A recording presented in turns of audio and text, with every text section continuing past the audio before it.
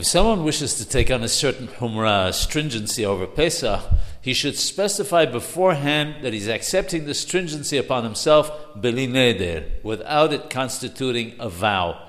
In this manner, if at a later date he would wish to stop the stringency, he would be able to do so without having to annul his vow. In addition, if it should happen that on one occasion he accidentally stumbles in this stringency, he won't be punished for it. If a person wishes to change one or more of his customs, he must ask a hacham for advice as to how to proceed. Some changes in custom require hatarat nedarim, the annulment of vows, whereas others do not. Sometimes hatarat nedarim does not work to permit a change of custom.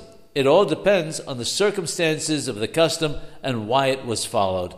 That's why a rabbi must be consulted.